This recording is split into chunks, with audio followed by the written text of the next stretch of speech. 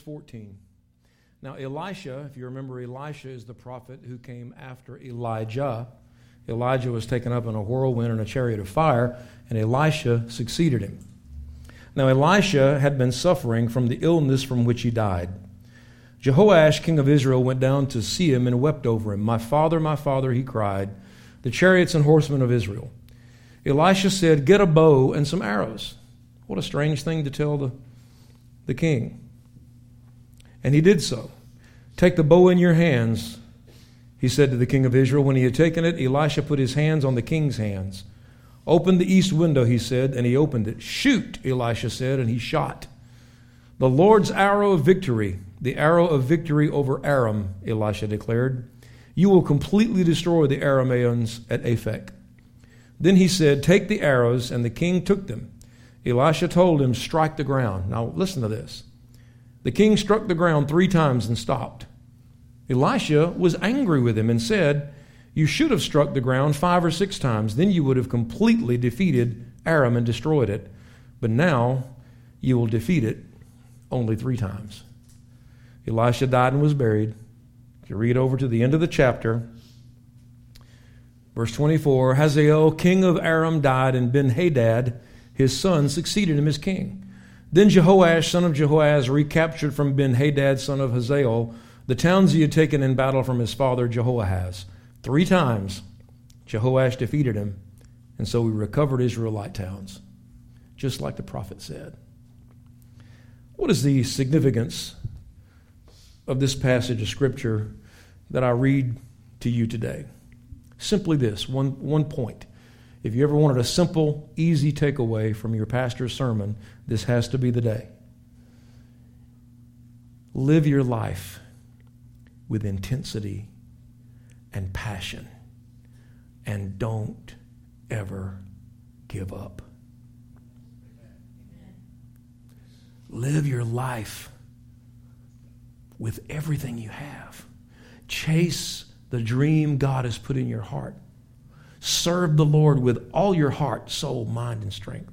Don't strike the arrows on the ground 3 times and stop. Strike the arrows until God says, hey, that's enough.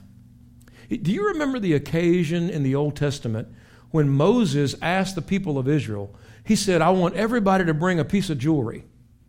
I want to take up an offering. They put a chest out in front of the tent of meeting. I want everybody to bring some jewelry and put it in this little chest in front of the tent. So the people started coming every day. They'd come by, they'd drop an earring, they'd drop some bangles or a necklace or an anklet or whatever it was.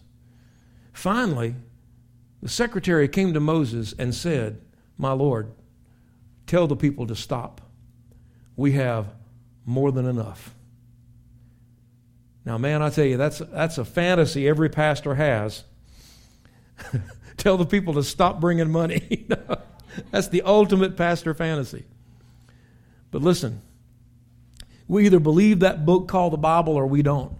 We either believe that God is able, Ephesians 3:20, to do immeasurably more than all we can ask or imagine, or we don't. And if we say we believe that, then our lives have to match it accordingly. Get up every day and let the first thing you do be get in the presence of God. And tell God, Lord, I trust you today to manage my life. I trust you to meet my needs. I hate to use an 80s term, but I'm just going to have radical faith in you. Just outrageous faith. I'm just going to have faith that knows no stopping place, faith without limits.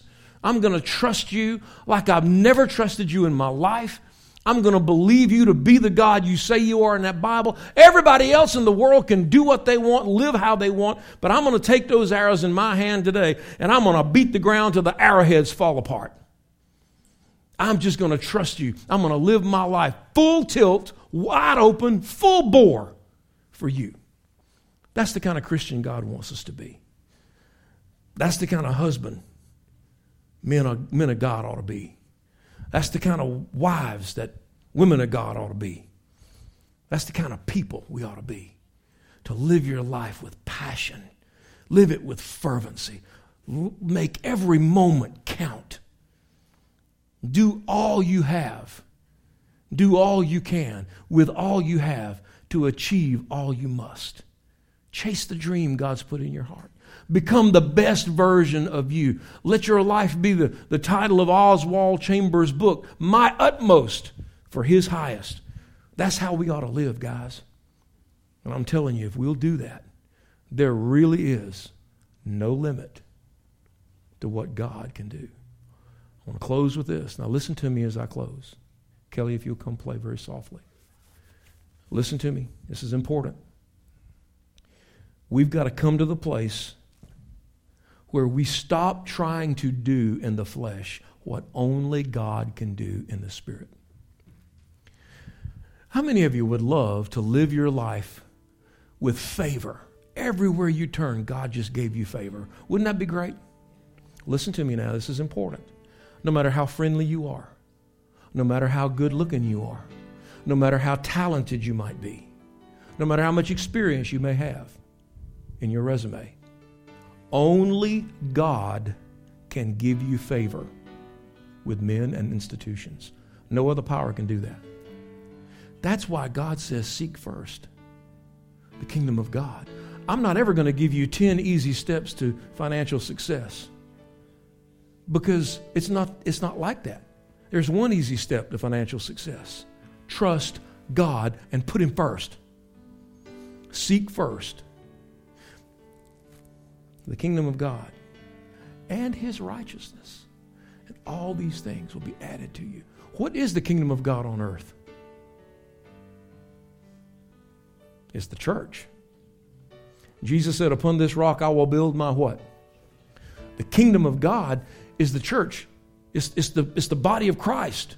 Apart from denominational titles, it's the kingdom of God in the earth is the truth of His word, the move of His Spirit, and the body of believers for whom He is returning. That's what the kingdom is on the earth. You want to put God first? Yeah, do it at home in the closet of prayer. Yeah. Do it at home in your study of the word. Yeah. But don't forget, put God first in our commitment to His kingdom, because Jesus said, seek first, what did He say? The what? The kingdom.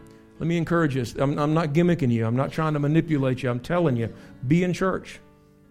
Amen? Support God's kingdom with your time, your talent, your finances. Is Jesus' command. I talk to a lot of people who don't know that heaven is not an eternal place. The Bible is clear that heaven is not an eternal place. Everybody thinks that we're going to die and go to heaven and be with Jesus forever in heaven. That's not what the Bible says at all. Go back and read the book of Revelation. We're going to spend eternity, Revelation 20 and 21. We're going to spend eternity. And when we die, we go to heaven, but then we come back to the new earth and we live in the holy city on the new earth. It's right there in black and white. So many Christians don't know that. So many Christians don't know that hell is not an eternal place. Everybody thinks you go to hell, you'll burn forever. Hell's not an eternal place either. The Bible says hell itself is cast into the lake of fire, right there in the book of Revelation, in plain black and white. And yet so many Christians don't know that. There are a lot of things about the Bible that have been sitting in front of us for 2,000 years that Christians really don't know. Church people don't know because they don't really read it. Now, I'm going to tell you something most church members don't know, and I want you to listen. I'm going to close. But hey, Paul said, finally, brothers, and wrote a whole other chapter, so I'm good. Everybody thinks, now listen, everybody thinks we're going to get to heaven and our reward is going to be given to us based on our relationship with Jesus Christ. That is not going to happen. We get into heaven based on our relationship with Christ. But your reward is based on, who can tell me what it's based on? Works. That ugly word that no charismatic likes. Go read it. The Bible says every man will be rewarded according to what he has done. Paul talked about it in the Bible in 1 Corinthians. Some, we send up building materials. Some send up straw, hay, and stubble, and their work will be revealed for what it is. They'll get into the kingdom, but their reward will be small. Others send up rubies, diamonds, and precious stones, and their reward will be great. I'm not telling you some heretical stuff. This stuff everybody's been no one's in the Bible for, it's 2,000 years old. It's been in there for years. But we just, somehow we morph our belief systems into what's popular rather than what's biblical. So if we want to have a great reward, and I know there's an old song that says, just build me a cabin in the corner of glory land. I spent my time in cabins. I spent my time camping in the wilderness. I spent my time out in bushcraft land. When I get to heaven, I want big house, big property. That's retirement, man. I want it to be nice. I don't want no cabin.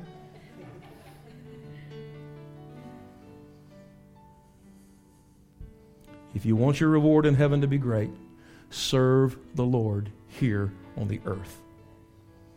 And you know what else? I don't know when the last time this has happened to you. But when you meet somebody and you get to know them, and you make maybe you work with a guy, maybe he's a classmate, maybe it's somebody you go to the gym with. And one day you sit down and you can tell he's troubled about something. You sit down and talk with him. And you lead that guy closer and closer and closer. And over time, one day he says, man, I need what you got. And you lead him to Jesus Christ. And he comes to church, and you pour the Word of God in him, and you see him grow and change. Listen, man, I'm going to tell you what. You could write me a check for $50 billion right now, and I'd appreciate it, and we'd build the most horrendous church you've ever seen. But it wouldn't mean as much to me as that. Seeing a life changed forever. It just don't get no better than that. That's what we do at this church. You want to invest your time and effort and money into something that's going to change lives. That's the heartbeat of this church. And that's the heartbeat of Jesus Christ. Don't strike the ground 3 times. Don't let your faith stop short of God's power. Strike the ground till there's no end to those arrows left, or God says, okay, you struck the ground enough, I get it. Live it with everything you have. Amen? Because that's how Jesus lived and died and lived for us. Let's all stand. Father, I thank you and praise you for these amazing people. I thank you for the intensity and passion that we feel today in the incredible cloud of your presence. I thank you for I believe the miracles you've accomplished here around this altar. I thank you for the heartbeat of this church that is to reach people and change lives, and not just to get them saved, but to grow them up to maturity in your word, to understand what it means to walk in your maturity and your wisdom and your power. I thank you for this day. I thank you for this service. I thank you for Kelly over there who plays that beautiful music so that we can have an atmosphere that's conducive to prayer. I thank you for the blessings you've given this church. I pray now over this business meeting we're all getting ready to have, that your perfect will and leadership in this church will be accomplished, and that you will grow this church, that you will prosper the work of our hand, O Lord, as Moses wrote in Psalm 90, yea, prosper the work of our hand. Put it in all of our heart to chase after you, to seek you with all of our hearts, to beat the arrows of passion until they're splinters in our hands, chasing after you, seeking your face. Not that we've got to earn you or can't find you, but that we love you that much. We just want to know you and be available to you and work in your kingdom and trust you. And if we will live our lives like that, you promised, oh God, that you would take care of us. We thank you and we praise you for it. In Jesus' mighty name, everybody said. Let's give God praise. Come on. Hallelujah. Now, if you're a member of Life Point, I'm going to ask you